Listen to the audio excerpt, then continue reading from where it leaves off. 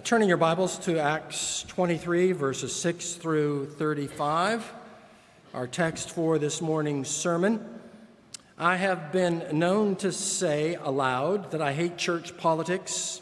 I hate it at the local level. I hate it at the denominational level. I hate the idea that you have to be very careful that certain people aren't offended, and you have to be very careful that for certain people's goodwill is regularly stroked in the ministry. I've seen colleagues in the ministry make career moves, if you want to call it a career, based on political calculations to, cultivate certain relationships and be seen in certain settings. One of my mottos has always been play it straight with people. But I've learned there can be a certain kind of prideful arrogance, seeing myself as above the petty issues that are involved in running churches.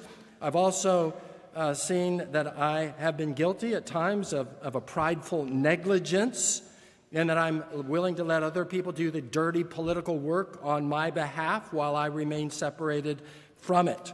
Now, all that by way of introduction to what we see here with the Apostle Paul is that he is willing to use all legitimate available means to ensure the faithful and fruitful proclamation of the gospel. Jesus said that we're to be wise as serpents and innocent as doves. So the Apostle Paul is willing to use this civil law and church law. He's willing to use political means as well as religious means to do so. In other words, he's willing to play the game up to a point.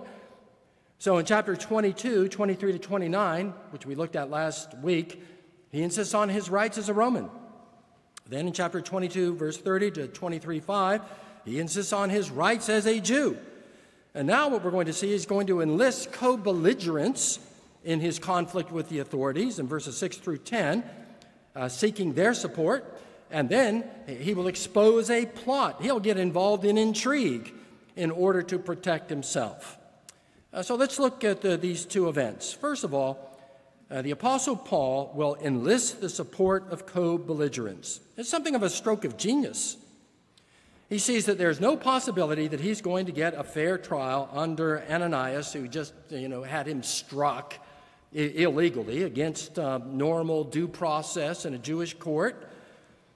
And so, in verse 6, we read, "Now when Paul perceived that one part were Sadducees and the other part Pharisees," just pause there for a moment and look down to verse 8, "for the Sadducees say there is no resurrection, no angel, nor spirit, but the Pharisees acknowledge them all." So the Apostle Paul was brought up a Pharisee. He was a very devoted Pharisee. And they will be with Paul when it comes to the issue of the resurrection. However, the Sadducees, who make up half of the court, half's Pharisees, half Sadducees, the Sadducees don't believe in the supernatural at all. They're something of what you might call free thinkers. They're anti-supernaturalists. And so what does the Apostle Paul do? He cried out in the council, "Brothers, I am a Pharisee, a son of Pharisees, and it is with respect to the hope of the resurrection of the dead that I am on trial." So what he's really doing here is invoking the principle, the enemy of my enemy is my friend. He finds co-belligerents, allies in his cause. And remarkably, the strategy works. So we read in verse 7, "And when he had said this, a dissension arose among the Pharisees and the Sadducees, and the assembly was divided," which was the apostles', that was his goal. Verse 10, "And when the dissension became violent, the tribune, afraid that Paul would be torn to pieces by them, commanded the soldiers to go down and take him away from among them by force and bring him into the barracks." So moments before, these Pharisees, they would have, they were ready, along with the Sadducees, to tear the Apostle Paul apart. And remember about these Pharisees that Jesus' strongest words of condemnation were directed at Pharisees. Okay, we just read them in Luke chapter 11. He calls them a brood of vipers, a bunch of snakes in Matthew 23.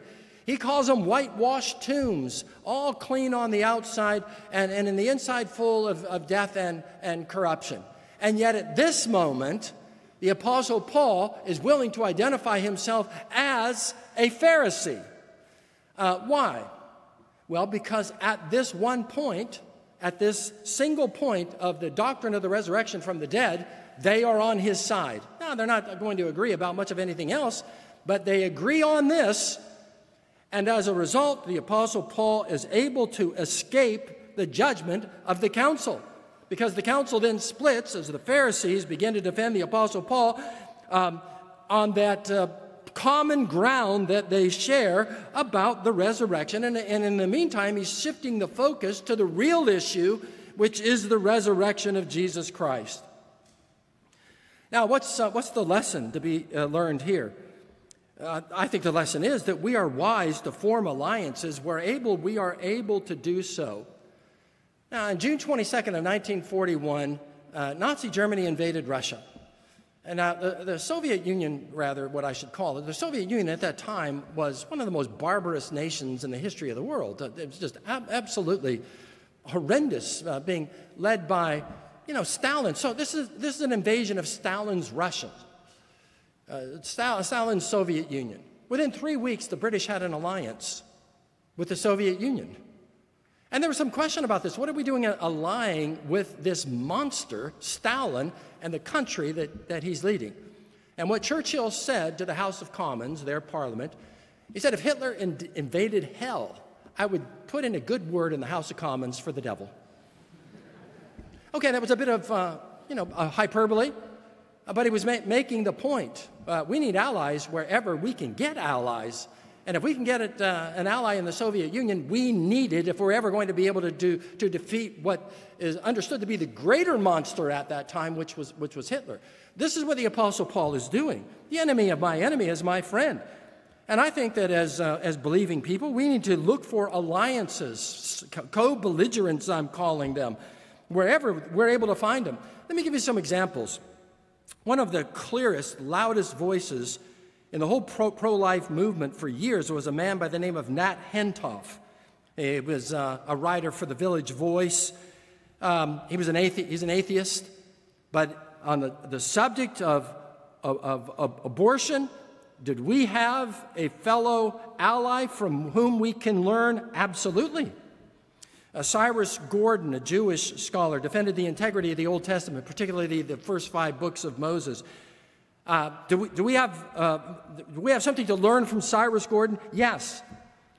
Today, Tom Holland has, in his book Dominion, has established the fact that nowhere in the world and in the history of the world has there been this concept of universal human rights except where Christianity has gone. You don't find it in antiquity. You don't find it among the Egyptians. You don't find it among the Greeks or the Romans or the Persians or the Babylonians or anyone else. You don't find it anywhere except where Christianity has gone. Can we make use of the work of Tom Holland? Absolutely we can. What about Thomas Sowell and his writings about culture and race? He's absolutely brilliant. Maybe the most brilliant student of the liberal arts that has lived in our generation. Do we have things that we can learn from him? Certainly we can. Let's hit a little closer to home. Al Mohler is a Baptist. I mean, he's got some things wrong, okay? He doesn't understand the covenant and baptism. Nevertheless, his daily briefing is absolutely insightful, brilliant. I listen to it every day. I'm astonished at what he is able to gather together on a daily basis and run a seminary and speak all over the country. I'm amazed. One of the strongest movements in the pro-life cause has been the Roman Catholic Church. Can we be co-belligerents with them? Yes, we can.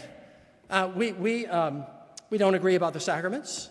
We don't agree on justification. We don't agree on ecclesiology. There's a lot of things that we don't agree on. On the other hand, we can say the creed with them. All the doctrines of the creed, we agree on those. We agree on the doctrine of God. We agree on basic ethics. So can we be co-belligerents with Roman Catholics? Indeed, we can, and we are. And they're doing some of the very best work defending the unborn.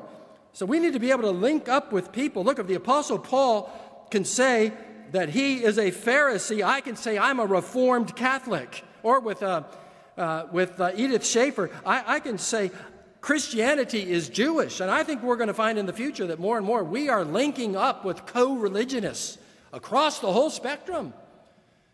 Because at least a shared moral framework where we can join together in order to preserve basic and fundamental moral principles and ethics. So the Apostle Paul is able to say, I am a Pharisee and the son of a Pharisee. That was true. In doing so, what was he doing? He was calculating, wasn't he? He was discerning his audience. He sees Pharisees, he sees Sadducees. There's no possibility of justice in front of that court. So what does he do? He thinks, aha, I'm going to identify with the Pharisees. I'm going to divide the court. I'm going to say the thing that I'm defending is the resurrection, which it is. And as he does so, he enlists them on his side and escapes the clutches of a hostile court in the process.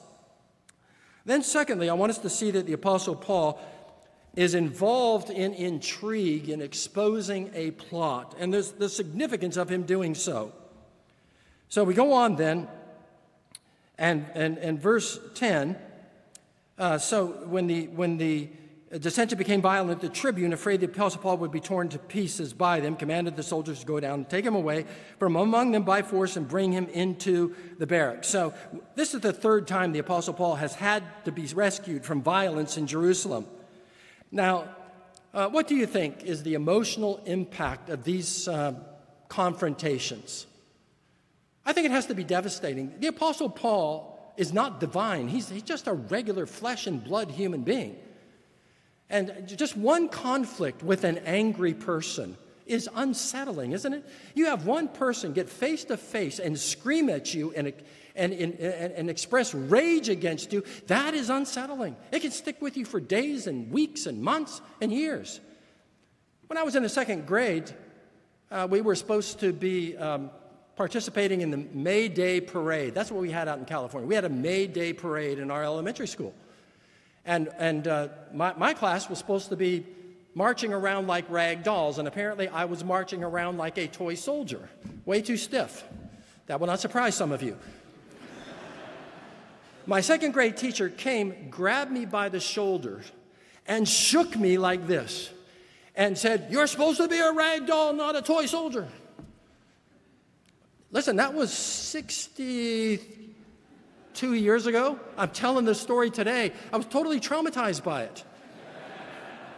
Right? So one angry person, especially an authority figure. The Apostle Paul's been in front of mobs. He's been in front of courts. He's been in front of the high priest and authorities, and they are enraged against him. Is that unsettling from him?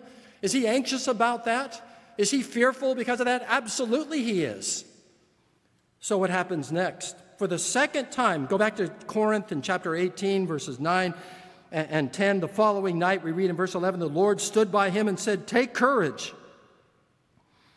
for as you have testified to the facts about me in Jerusalem, so you must testify also in Rome." That "you must" is a little Greek word that indicates divine necessity. The Apostle Paul needed this. He was wondering, he's been in custody for 2 years. He's wondering if his usefulness is over. Will they ever get out from the clutches of the authorities here? And what Jesus is saying to him is, no, you will be my witness in Rome. You are not going to be judicially executed by these people. You will not be permanently imprisoned by these people. Do not worry about this. Do not be anxious about this, is what he's saying. Take courage.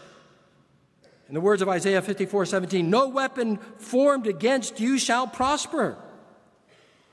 So he's being encouraged in what are otherwise very discouraging circumstances. So we can pretty much count on the fact that we're not going to have a visitation like that. We're not going to have a vision like that. These are extremely rare. They're particularly concentrated in the apostolic era. But when we're in discouraging circumstances, do we have promises? That's basically what this is Jesus is making a promise to him. Do we have promises that we can cling to when times are dark, when times are discouraging? Yes, we do. We have the promise, I will never leave nor forsake you, from Hebrews chapter 13. We have the promise of Matthew 28, lo, I am with you always, even to the end of the age. We have the promise of Romans 8, 28, all things are working together for your good. Not some things, not most things. All things are worked by God sovereignly, powerfully. Whatever the appearances might be, whatever it might seem is going wrong, no, they're all working together for the good of God's people, for those who love God and are called according to His purpose. So that's essentially what is happening here. It's a testimony to the kindness of God toward His servants, toward His people, that He extends these promises to us that reassure us, that give us confidence and courage when we're in difficult circumstances. So in verses 12 through 15, then the plot unfolds that he is soon to expose. The following, verse 12, when it was day, the Jews made a plot and bound themselves by an oath, neither to eat nor drink till they had killed Paul. There were more than 40 who made this conspiracy. They went to the chief priests and the elders and said, we have strictly bound ourselves by an oath to taste no food till we have killed Paul. Now, therefore, you along with the council give notice to your tribune to bring him down to you, that is, bring him down from Caesarea to Jerusalem, as though you were going to determine this case more exactly, and we are ready to kill him before he comes near. And so notice what's going on here. You have the authorities, the priests, linking up with assassins. This gives you some idea of the status of the clergy in the time of Jesus and the apostles. The clergy are participating, you see it there in verse 14, the chief priests and the elders. These are the leading religious men. These are the leading authorities. They are joining in a conspiracy to kill the Apostle Paul. Verse 16, now the son of Paul's sister heard of their ambush, so he went and entered the barracks and told Paul. One of the commentators refers to this as a sweet providence of God, that the son of Paul's sister somehow is present when the whispering about this plot is going on, and he overhears it. Now, what's the Apostle Paul's response to this? Is he going to say, now listen, son, you don't worry about this. This is all in God's hands. Let's just wait and see how things unfold. We're going to trust God to handle this. We're going to pray about this. And we're going to continue to, preach our message, but we're going to pray, and we're just going to trust that God's going to bring us through this. And so you just go home and don't tell anyone about what you saw. Is that what the Apostle Paul does? Or does he see the providence in this young man learning of the plot, and does that then give him reason to act on that rather than passively just receiving it, but taking steps to make sure that the authorities learn of the plot? In other words, is the one kind of a trusting in God and the other taking things into your own hands? No, not at all. The opportunity presents itself. The window is open. The door is open. He's got to step through this. He needs to seize the initiative and make sure that the right people learn what's going on. There's sometimes I think that we're guilty of a kind of a passivity about what it means to trust God, as opposed to a more active faith that takes advantage of opportunities, that seizes the moment. And that's exactly what the Apostle Paul does. Beginning of verse 17, Paul called one of the centurions and said, take this young man. Notice the Apostle Paul, because he's a Roman citizen, he's giving the centurion orders, because he is their social superior. Take this young man to the tribune, for he has something to tell. So he took him and brought him to the tribune and said, Paul the prisoner called me and asked me to bring this young man to you, as he has something to say to you. Verse 19, the tribune took him by the hand and going aside asked him privately, what is it that you have to tell me? And he said, the Jews have agreed to ask you to bring Paul down to the council tomorrow, as though they were going to inquire somewhat more closely about him, but do not be persuaded by them. For more than 40 of their men are lying in ambush for him, and they have bound themselves by an oath neither to eat or drink till they have killed him. And now they are ready, waiting for your consent." So the tribune dismissed the young man, charging him, "Tell no one that you have informed me of these things." All right, so then the tribune now knows. So what's his response going to be? He raises a substantial force of 470 men to counter the 40 assassins, 10 to 1. Verse 23, then he called two of the centurions and said, "Get ready 200 soldiers with 70 horsemen and 200 spearmen to go as far as Caesarea at the third hour of the night, and also provide mounts for Paul to ride and bring him safely to Felix the governor." And he wrote a letter to this effect. In other words, they are in Jerusalem, and he's going to be transferred to Caesarea, and they're hoping to assassinate him on the way from Jerusalem back to Caesarea. And the tribune, knowing of the plot now, is going to make sure that nothing is going to happen to the Apostle Paul, who is entrusted to his care. So again, what's the principle here? Well, there's an old Latin proverb: if you want peace, prepare for war. If you want to prevent a war, you better prepare for war. You better be strong. Another form of that is peace through strength. In other words, be so overwhelming in the force that you are able to put in the field that nobody dares to attack. And if nobody dares to attack, there's peace.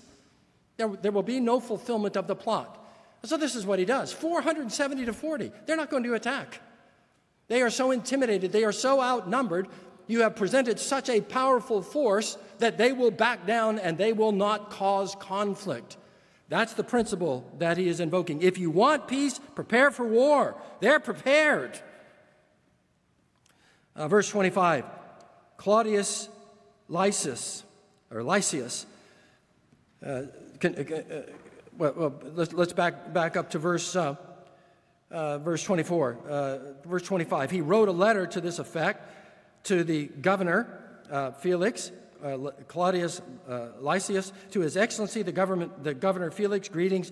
This man was seized by the Jews and was about to be killed by them when I came upon them with the soldiers and rescued him, having learned that he was a Roman citizen and therefore deserving protection. And desiring to know the charge for which they were accusing him, I brought him down to their council. I found that he was being accused about questions of their law, but charged with nothing deserving death or imprisonment. Typical secularist view of religious matters. Oh, just questions about the law. The religious stuff, not very important. Who knows, petty things. But you know how those religious people are. They're arguing about doctrines and things, but nothing deserving death or imprisonment. And when it was disclosed to me that there would be a plot against the man, I sent him to you at once, ordering his accusers also to state before you what they have against him. So the soldiers, according to their instructions, took Paul and brought him by night to Antipatris, which is 35 miles northwest of Jerusalem, by night, so that it will be a more safe journey, at least in those days. And on the next day, they returned to the barracks, letting the horsemen go on with him. And when they had come to Caesarea and delivered the letter to the governor, they presented Paul also before him. On reading the letter, he asked what province he was from, and when he learned that he was from Cilicia, which is southern Asia Minor, along the coast of southern Asia Minor, I will give you a hearing when your accusers come, and he commanded him to be guarded in Herod's praetorium. So, all the pieces are in place. The apostle has safely arrived in Caesarea. What is the answer to the question? How did he get there? He got there because he was wise as a serpent and innocent as a dove. He invoked Roman law in order to prevent a flogging. He invoked Jewish law in order to stop the assaults on his freedom. He split the court between the Pharisees and the Sadducees, and then he passed on a rumored plot to take his life, so that now he is protected by the power of the entire Roman Empire. That's being wise as a serpent and innocent as a dove. Similarly, I would say that we need to be wise about protecting our ministry and our message. We need to appeal to the courts when it's necessary in order to protect the free exercise of religion. Right? We have that right. We're like the Apostle Paul with Roman law. We have American law. We have the right to the free exercise of religion and the concomitant freedoms that go along with that. Freedom of speech, freedom of press, freedom to assemble. Those three are connected to religious liberty, and that's indeed how those three liberties were won. They were hammered out on the anvil of dissenting Protestants in the English-speaking world. So it was the English Puritans and the Scottish Covenanters between 1662, well, before that even, but particularly 1662 to 1688. Act of uniformity, legal conformity required of all Christians, resisted by the Puritans and their descendants, resisted by the Scottish Covenanters. And so for 20-plus years, they suffered. And finally, in 1688, the Glorious Revolution and the Act of Toleration, and non-Anglican Christianity then became legal in the English-speaking world. So the Congregationalists and Baptists and Presbyterians were legally recognized by the government and religious toleration granted to them. What comes with religious toleration? Well, you can have religious toleration and then deny freedom of speech. How do you have religious toleration? Religious toleration but deny the freedom to assemble? Then it's not religious toleration. Deny the freedom to print, to publish? Then it's not religious toleration. So it was on the backs, just historically speaking, religious liberty. It was on the backs of religious liberty by our ecclesiastical, theological, denominational ancestors that these freedoms so cherished, the free exercise of religion, freedom of speech, freedom of press, freedom to assemble, those were all hammered out on heroic figures from our past. Should we appeal to those rights in any way that our ability to speak and to publish is threatened? Absolutely we should. It's part of the free exercise of religion. It's part of the freedom of speech. If we get classified our speech as hate speech, if our rights are infringed upon in any way, we should be correcting misrepresentations of us and forging rights with others in our common cause. Back in 1981, University of Virginia scholar James Davidson Hunter published a book called Culture Wars, and he was saying, he was predicting there was a civil war coming in the United States. World-class scholar, it really proved to be prophetic. He was anticipating the kind of cultural issues that were facing all of the Western world, in particular Christianity. A few years before that, Richard John Newhouse, a Catholic priest, published a book entitled The Naked Public Square. That was in 1984. And his point was, there will be a philosophy that occupies the public space in any civilization. There will be a philosophy, a theology, a morality that is going to fill the public space. That will determine what's allowed on the billboards. That will determine what's allowed on the airways, what will be defined as obscene, what will be disallowed, what will be taught in the public schools, what concept in those schools will be taught regarding the family and marriage and what it means to be male and what it means to be female and what is normal and what is healthy. There are two competing visions for what it means to be an American today. They are mutually exclusive and hostile to each other. In the future, by God's grace, we need to be wise as serpents and innocent as doves because we are more and more being targeted. We are more and more at risk with the loss of some basic freedoms. And so as we face the future together, we need to be ever vigilant to make sure that these basic rights are not infringed upon in the name of a alternative morality, in the name of an alternative philosophy, an alternative theology that is demanding that it alone is able to occupy the naked public square and exclude all others from it. And I'm not being alarmist in saying this, because this is already happening all over the Western world, happening in Canada, happening in Australia, happening in Western Europe.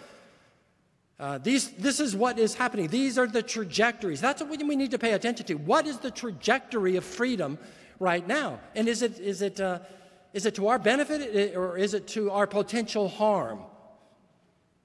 And my reading of the situation is we need to be vigilant. We need to be aware. We need to not bury our heads in the sand. We need to eschew naivete and be very alert to what's happening in the culture right now.